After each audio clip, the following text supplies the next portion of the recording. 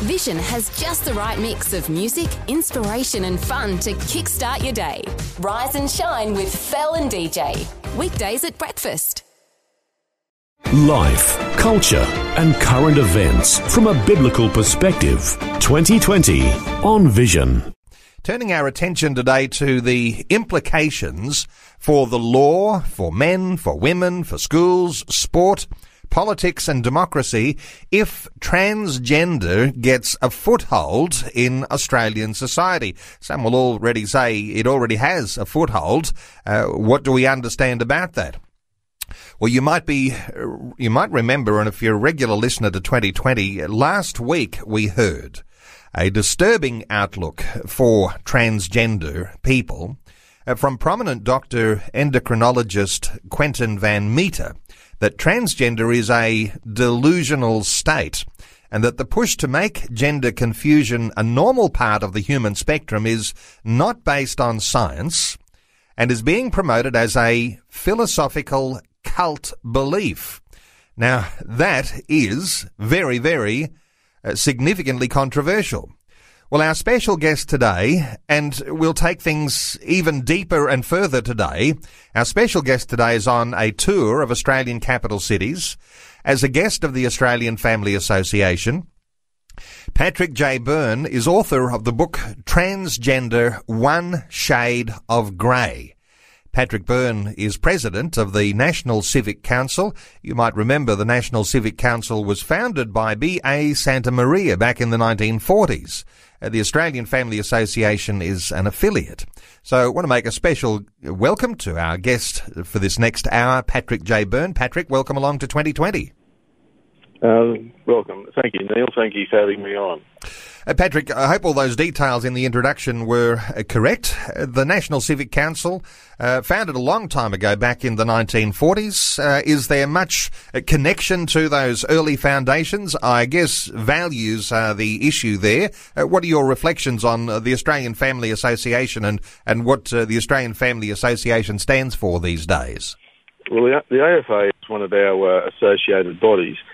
We were founded on 5 primary principles: the integrity of the human person, the family as the basis of society, decentralism, the idea that we decentralise political power and economic power as much to give as much control to families and individuals as possible, love of one's country and patriotism, and the virtues, which are, the primary motivator of the good in the human person. So they are our eternal, virtually, or as long as the earth exists, they are our primary principles.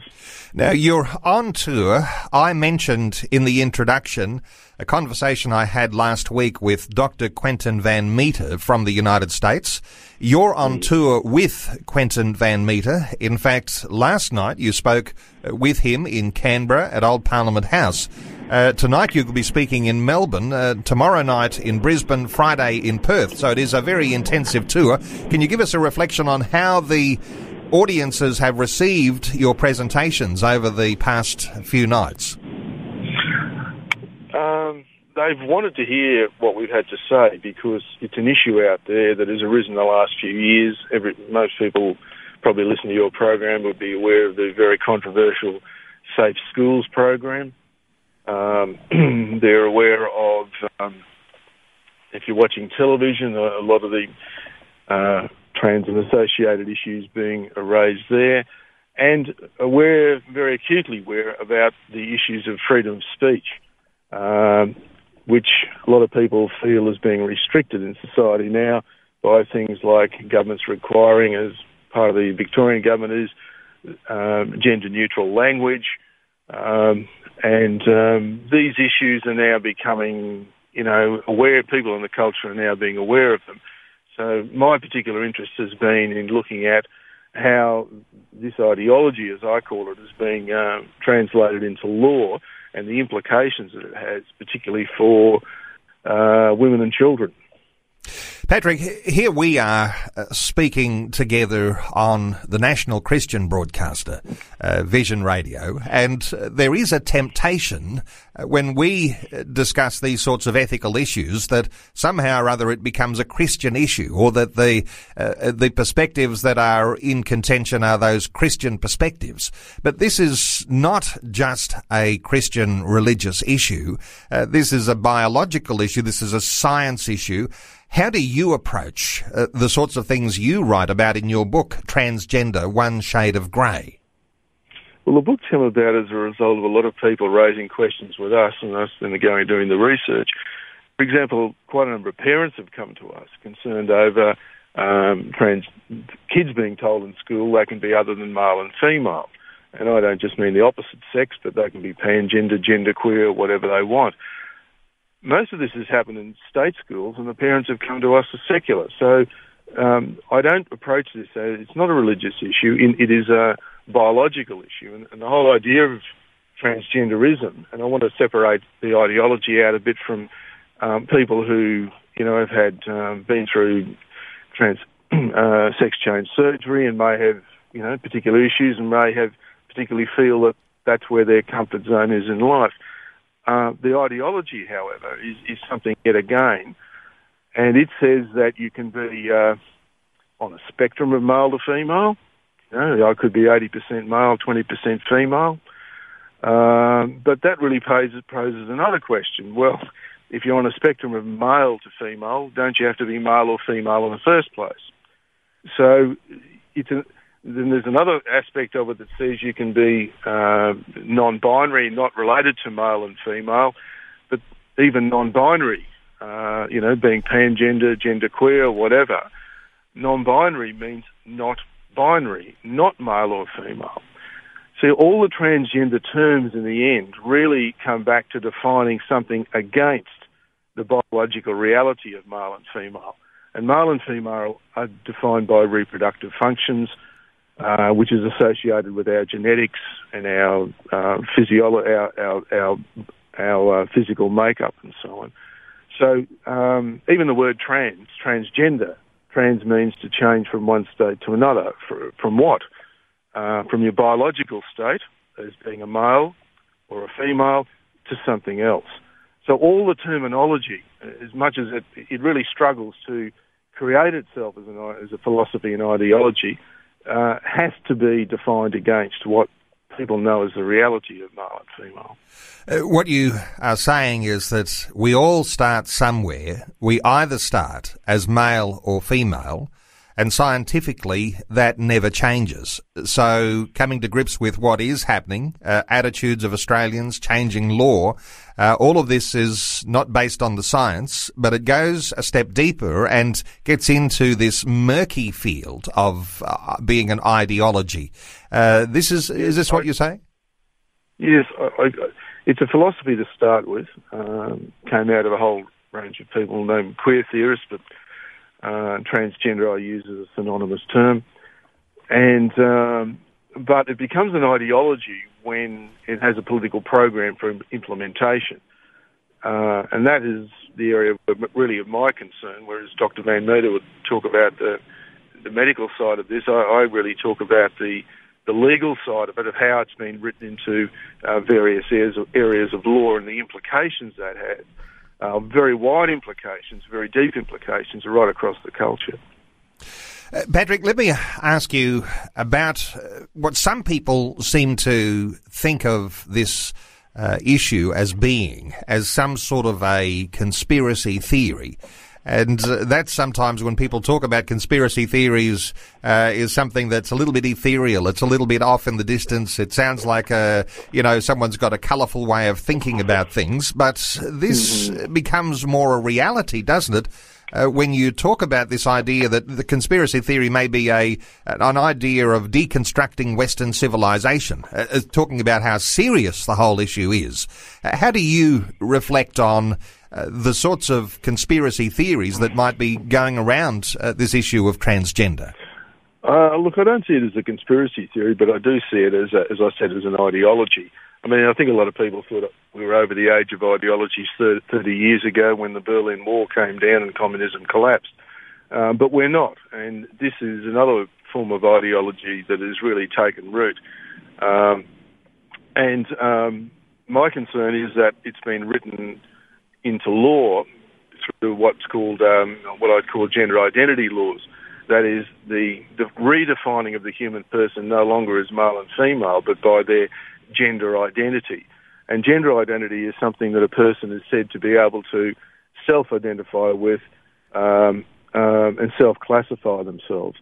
So you could, as I said, classify yourself as being on a spectrum of male to female, or as a non-binary of some kind. You know, Facebook has about 58, I think it is, different gender identities it lists.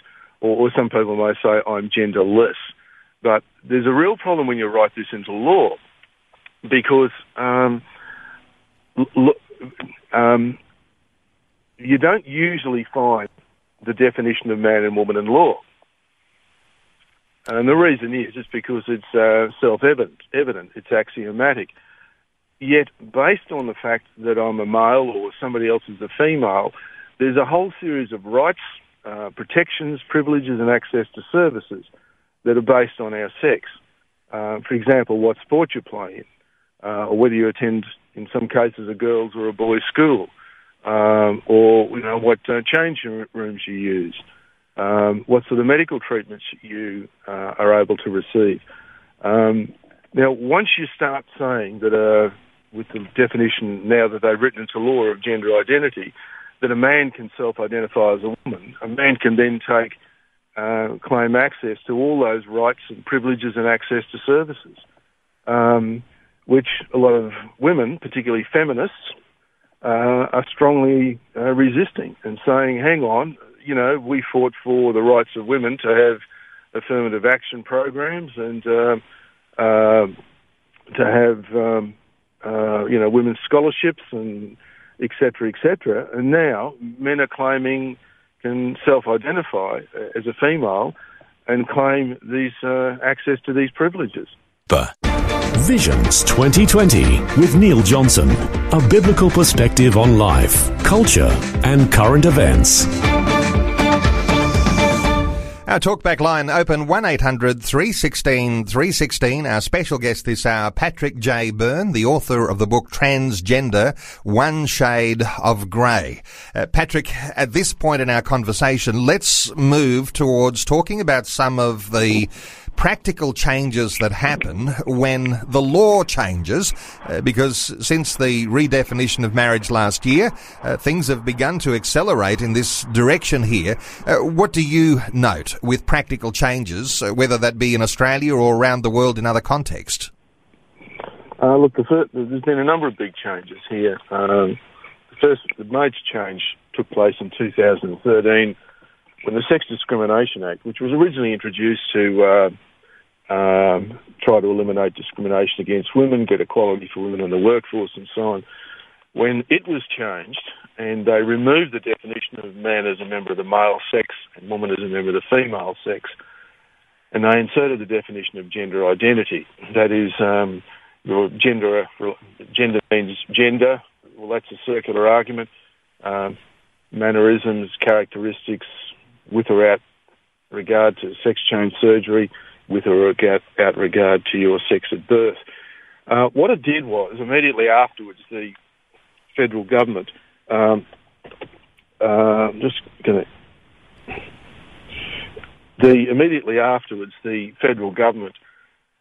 issued instructions that all government documents now, federal government documents, be required to have a sex identifier that says male, female, X, and then in the brackets, indeterminate, that is any non-binary gender identity, unspecified, that is having no particular sex, or intersex, which is really a different thing, altogether. It's a sort of sexual development. And it's now on passports, it's now on,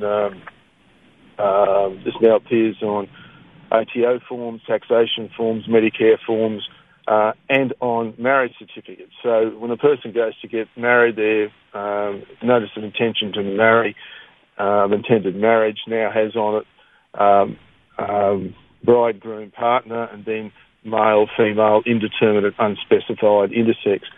The point is that it's changing human identity on a whole array of our formal legal documents that identify us.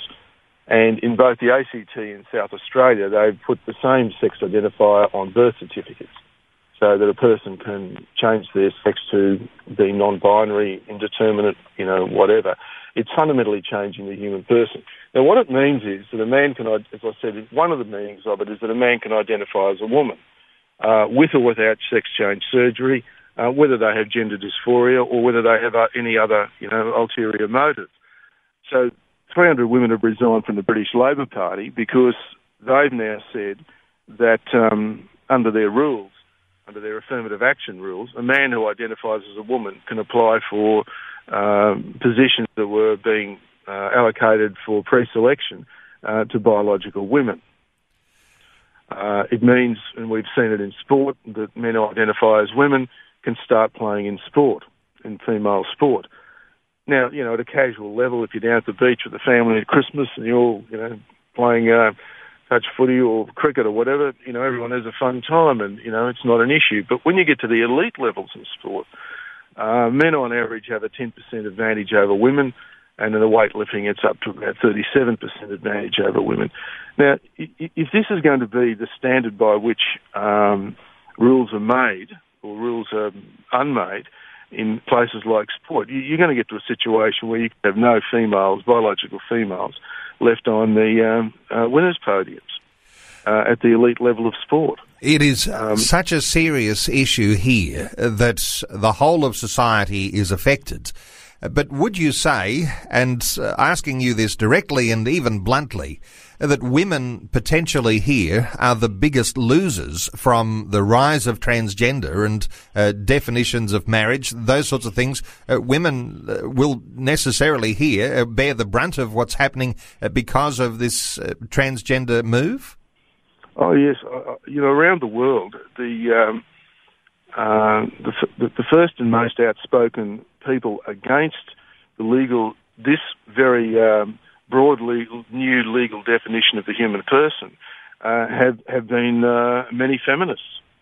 In fact, they have been the most articulate in some countries in opposition to changes to whether they're anti-discrimination laws or birth, deaths and marriages laws or to marriage laws. They are the ones, because they're the ones in some ways, you can have many arguments with them over a lot of issues, but they in some ways have been at the forefront of the fight for the rights for women, for equality in the workplace and so on, and they see it now suddenly being taken away. The second ones, I think, who are most vulnerable are children, because under the Sex Discrimination Act, the definition of a gender identity is applied to all state schools in Australia. Religious and independent schools have an exemption at the moment. And what it's resulted in is 4 state governments, at least 4 that I've tracked and noted in the book, Queensland, New South Wales, Victoria and South Australia, have all issued instructions to teachers that if boys identify as girls, they have to be allowed to use the girls' toilet, showers, change rooms, play in their sports. And some of the states have made it very clear that if teachers failed, or principals failed to implement these policies, they are at risk of prosecution under anti-discrimination law. And what that then means is they are then at risk of losing their professional accreditation. Now, this is where it starts to cut in, not only, firstly, at the level of women and children, but then at the level of employment. And what do you do when a department like the Victorian Department of Human Services says that every first Wednesday is going to be a gender-neutral language day? If you don't comply and use gender-neutral language, does that mean in future what will happen with your contracts with that department? Will they be renewed? This is where it starts to cut in and attack freedom of speech, freedom of association, and that is not what a democracy should be about.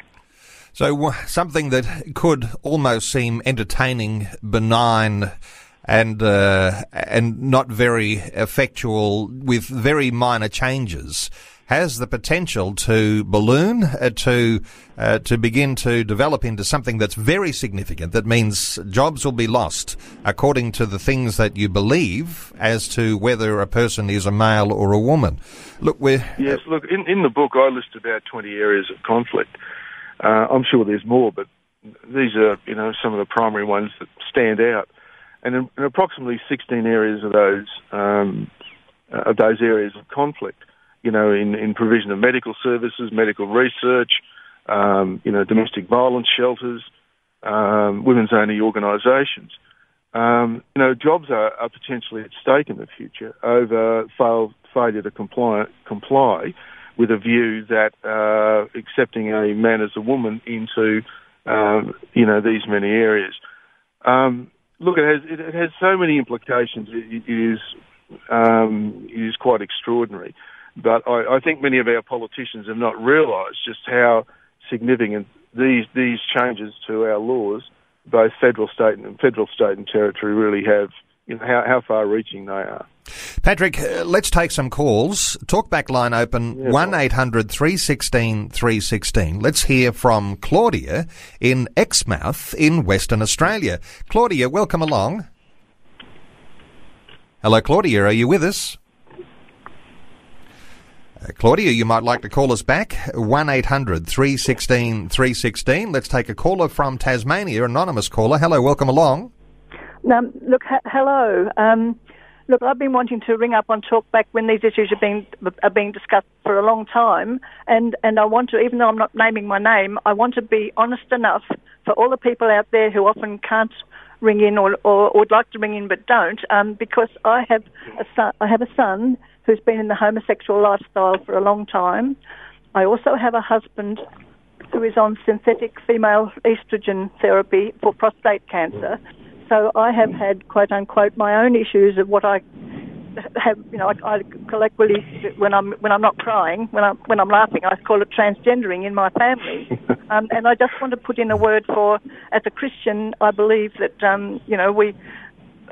we are meant to talk about spiritual and emotional and psychological and philosophical things, but I want to put in a word for the fact that our spirits and souls are encapsulated in our physical bodies, and I have an idea, just from my own experience, that there are other things at play besides people changing laws and people being deluded about this and that and the other, because I totally agree about that. But I also know, because of my husband's work in organic agriculture, that there is things being stuffed up in our world with our food chain, and there are lots of synthetic estrogens out there, and radical feminism has loved the contraceptive pill, etc., etc. Okay, well, there's plenty to go with here. A response from Patrick, because all of these things are not just issues of law, or even issues of physicality. There are all sorts of effects from environmental pressure on these things as well.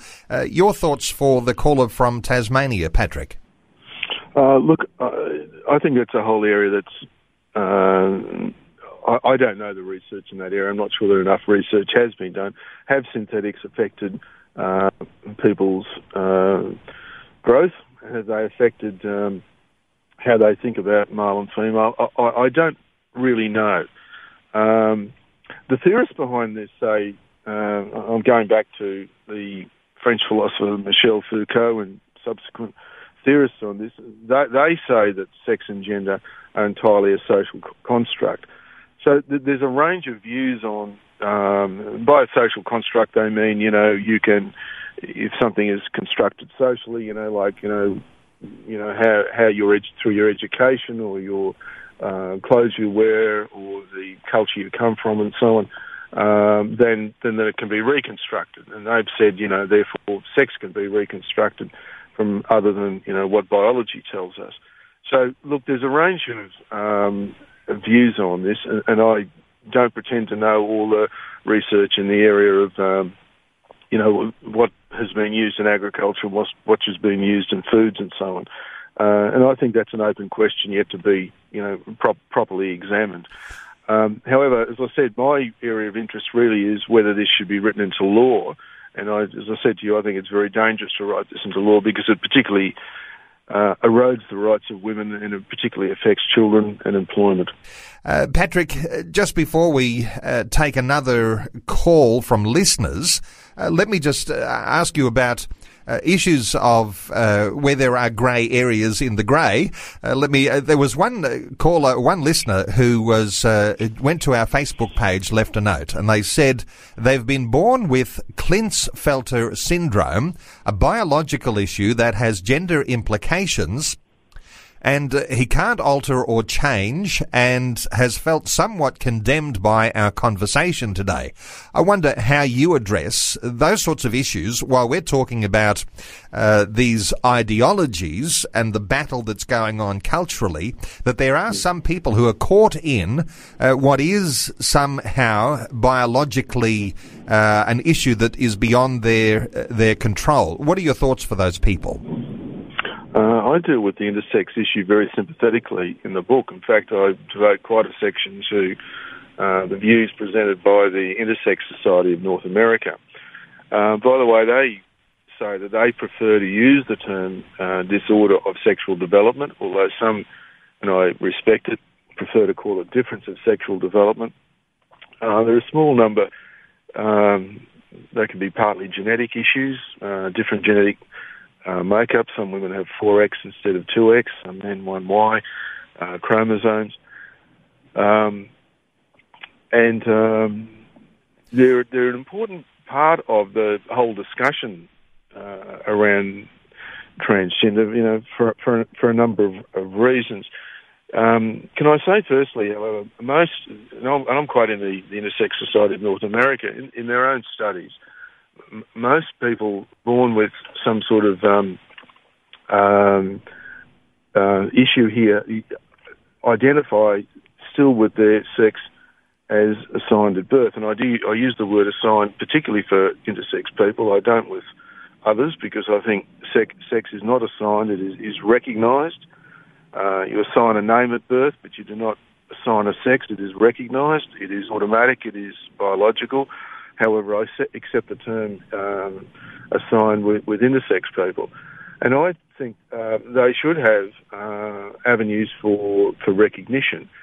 And one of the things I've suggested in the book, but I'm really saying it's only a suggestion, I think it's up for them to negotiate with governments, that perhaps on birth certificates there should be an annotation available for them to say that they are born with an intersex condition.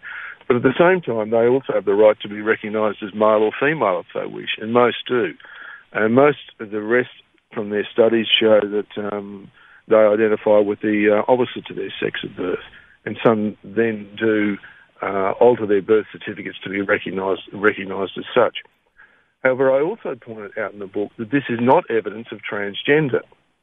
And a lot of intersex people really resent the fact that they are being put forward as evidence that human beings are not primarily male or female, and do not like the fact that they are being used as part of, or that their condition is being advocated as a reason for the gender identity laws that we now have, as broad as they are, that dissolves the recognition of male and female for everyone else.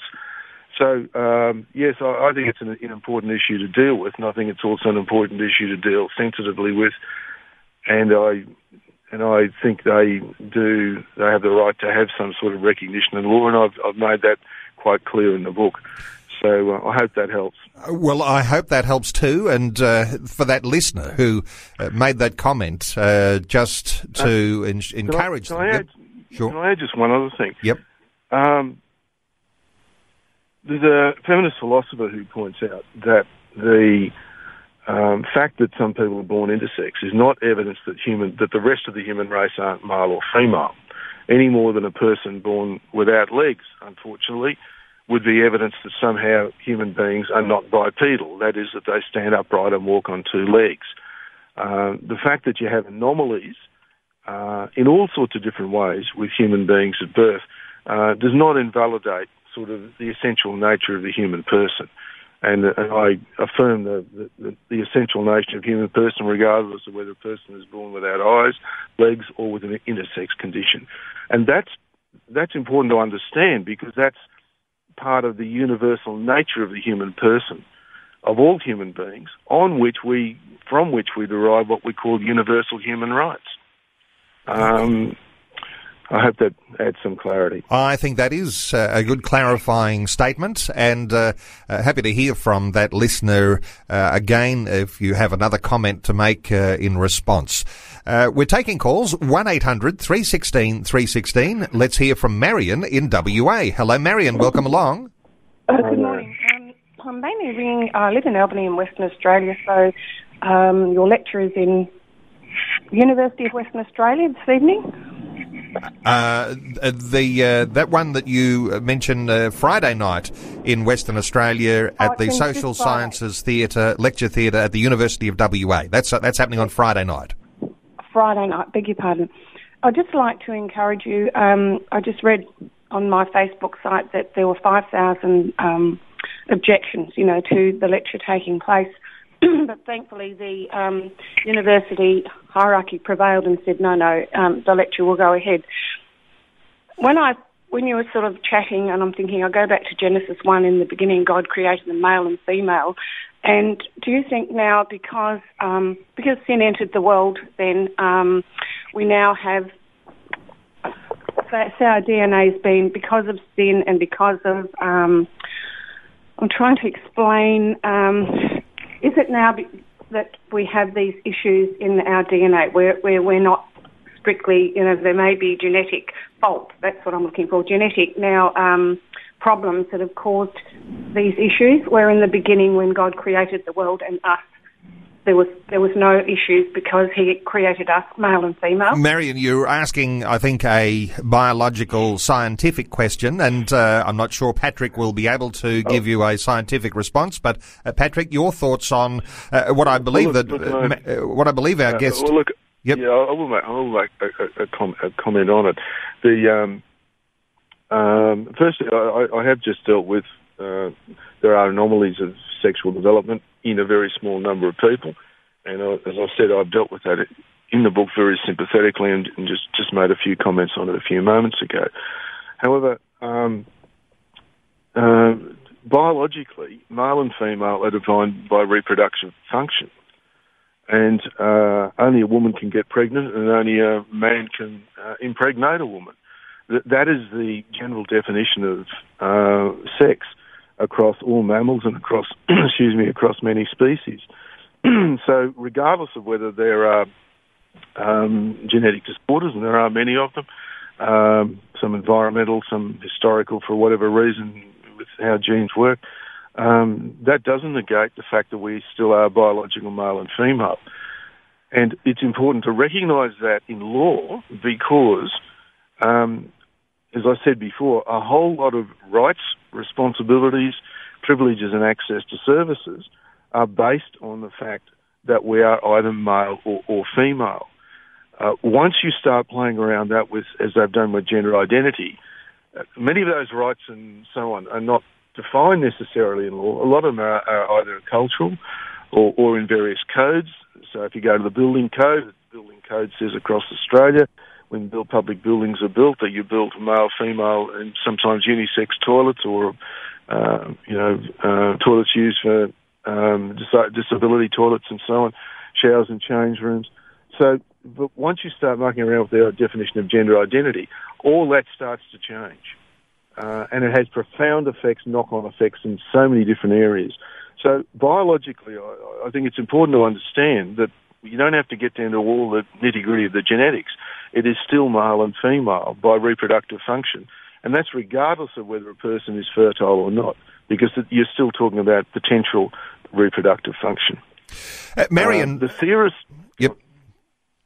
Let's draw a line there. That was a good response. And Marion from WA, and even though I think Marion's question was to results of the fall and biological changes that could corrupt original ideas there, we might have to save that sort of discussion to get deeper on another day. But Marion, thank you so much for your call. Let's continue to take some calls. We'll get through as many as we can. Paul is in Tasmania. Hello, Paul. Welcome along. Hi, Paul. Hey, how are you? Very well. Paul, what are your thoughts? Well, being that I live in a rather small sort of area, to be honest, I'm rather ignorant really of gender confusion and gay rights and all those things. But I wonder that when we ascend to heaven, when we've lost our physical body, whether we'll even identify as male and female anymore and just be seen as children of God. Well, that's a very good position to hold when you think of these things in a spiritual sense, and theologically, standing before God, some of these things might not mean so of such significance. But I suspect what happens on earth, when we pray that prayer as Christian believers,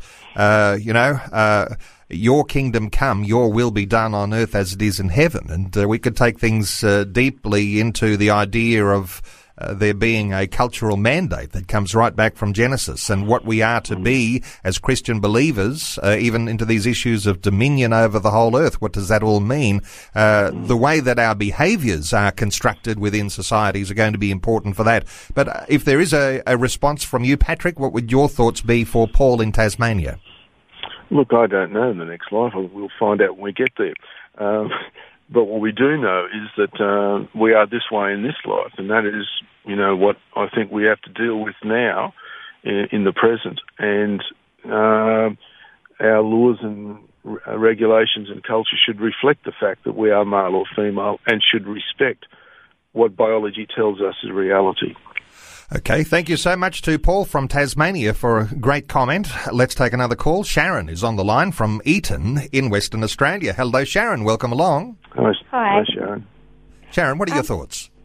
Yeah, I guess for me, where one of my concerns is that my children, when they were in primary school and would do like swimming lessons and stuff, they would be in the women's change rooms, and there was other women and stuff, and they would have a female teacher come in and help them, when they were little. If this transgender thing comes in, men who are looking to be inappropriate could claim to be transgender and use that opportunity for exploiting our kids, and I don't know whether they've really even thought that side of it through much. Sharon, one of the most confronting issues. Let's get a response from Patrick. I think it is one of the most confronting issues. In fact, in the beginning of the first chapter, I give a number of case study examples of what's happened to people. And a friend of mine was in a public swimming pool in the last year, changing, and a male to female came in who had not had sex change surgery. A lot of ethnic women there, very disturbed. They basically stared him out. And I was talking to some women about this, and I said, look, we can handle it. We're at an age, we've had children, we know how to sort of handle men sort of thing. But they said what really disturbs us is if they can walk this in and do this when there's like 12, 13, 14-year-old girls in there who can't handle this. And the problem with the law, I was talking to a young person recently who said to me, not all trans people want to, use the women's change rooms. And I said, that's not my concern is not so much the genuine trans person. My concern is that the threshold for a man to identify as a woman is so low that, as one young politician said to me, if half the kids that I went to school with knew that boys I went to school with all knew that all they had to do was put on a dress and they could get into the women's change rooms, they'd all be gender dysphoric, they'd all be wearing dresses, and they'd all be in there. That's the issue I have with the way the law has been framed, and makes no distinction. And it has no way of making a distinction between those who are genuinely trans, who have got genuine issues, and those who simply want to take advantage of this. And you see this also not only in that particular example, but there's examples of where you've had men who have been in prison for violent crimes, who have gone partial way through transitioning but not had sex change surgery, been transferred then to women's prisons where they've violated women. Now, is this how we are going to see women treated in the future? So it extends, as I said, to so many areas of society. I've listed about 20 in the book, and people need to read it and understand just how broad the areas of conflict become. And I don't think the legislators have really thought this through. Thank you so much to Sharon from Eton in WA. Let's take one more call. Jonathan is in Perth. Hello, Jonathan. Welcome along. Yeah, hello.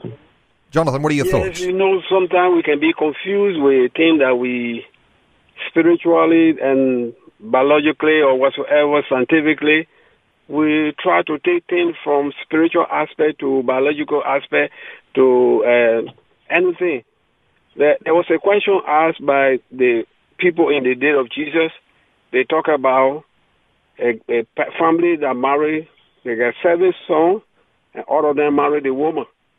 So they asked Jesus, when they come back, who will be the husband of that woman? All of 7 of them married a woman. They never gave birth, and they all died. So Jesus told them simple thing. He said, when we come, there will be no marriage. Nobody will marry. They will be like angels. So this is why when they talk about spiritual aspect of understanding born children or having children, it's different from the spiritual aspect of God talking about will be like angel. So we always easily bring things spiritually to our level and confuse it. So this is what I'm looking at. Jonathan, good thoughts there, and reflecting back to that question asked a little earlier about what happens basically when we get to heaven. And I think the conversation is really around what do we do while we're here on earth. And let me just bring this down to a stewardship level, because as Christian believers, we might be reflecting on what God might see things into the future when we stand before Him in that eternal state. But here we are in our temporal state on the earth, with a stewardship, with a commitment to be able to say, as we do, your kingdom come, what does that look like? So we find those principles in God's revealed word, and we look for the best ways that we can implement those, so we have a watertight understanding of what it is to flourish under God. So good thoughts there, Jonathan. Anything very quickly to add before we tie some loose ends together, Patrick? No, I'll let you tie the loose ends together. Okay, let's go to tying loose ends together. And I just want to bring this down to something here which is very practical. A lot of people have been so concerned about that Safe Schools program that has been taught in so many schools and in more places like Victoria than others. But this is one of those things, if we're talking about practical sense of parents who have children, the way that they are being shaped. What do you say, Patrick, for people who are concerned about how these things are unfolding? I think it's very concerning. Firstly, that the program, although it existed prior to the changes to the Federal Sex Discrimination Act, actually subsequently invoked the Sex Discrimination Act to justify teaching children that they can change their sex or gender. We did polling on this, and the vast majority, I'm talking about over 80% of Australians say they don't want it taught to children. And secondly, they particularly don't want it taught, much higher percentage if we've got radical teachers pushing it. Children are very susceptible to being very susceptible to what teachers say to them and what they teach them. And particularly I have great concern for children who are autistic. There's a significant overrepresentation of the autistic children in gender dysphoria and in even in adulthood in the trans community. Now, I know a young woman who I had long conversations with about this, and she ended up saying to me, look, I'm autistic, she said. They told me when I was a child that I was a rabbit. I would have believed I was a rabbit. So I think it's very disconcerting that we now have laws that say that people are recognised by their gender identity, that then add grounds to this being taught in schools. And then schools being told that if teachers don't abide by the state government rules that boys who identify as girls can use the girls' facilities, their jobs are at threat. I think this is really this is devolving a democracy which is supposed to have keep an open square for all ideas, all beliefs, religious and non-religious, atheists, whatever, but not supposed to adopt any one belief system itself. This is the state adopting a belief system, like an established religion, and in doing so, it is devolving into an authoritarian state. That's my concern. Okay, the idea of devolving into an authoritarian state is an alarm bell that ought to be ringing in all of our minds, and even raising another significant issue as you have. When children are exposed to the Safe Schools program, there are some who are more vulnerable than others, and with the number of children, when you're in a conversation with children who have been diagnosed as being on the autism spectrum, that might raise another alarm bell there for children who are perhaps more vulnerable to the things that will be taught in a Safe Schools style program.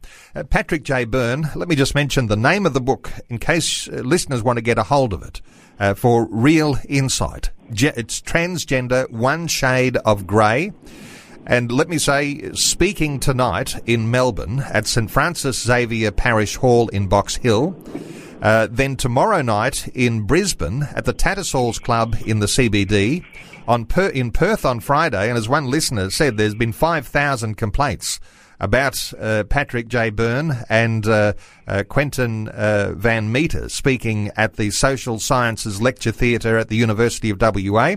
Honour to those who are in authority at the University of WA for standing strong and saying, yes, there is an element of necessity to hear these men speak. There's significant things that are happening. Tonight, Melbourne, St Francis Xavier Parish Hall. Let me just give a website as to where you can get more details. Go to family.org.au. It's family.org.au. And Patrick, just great to get your insights today. Thank you so much for taking some time to share your thoughts with us on 2020.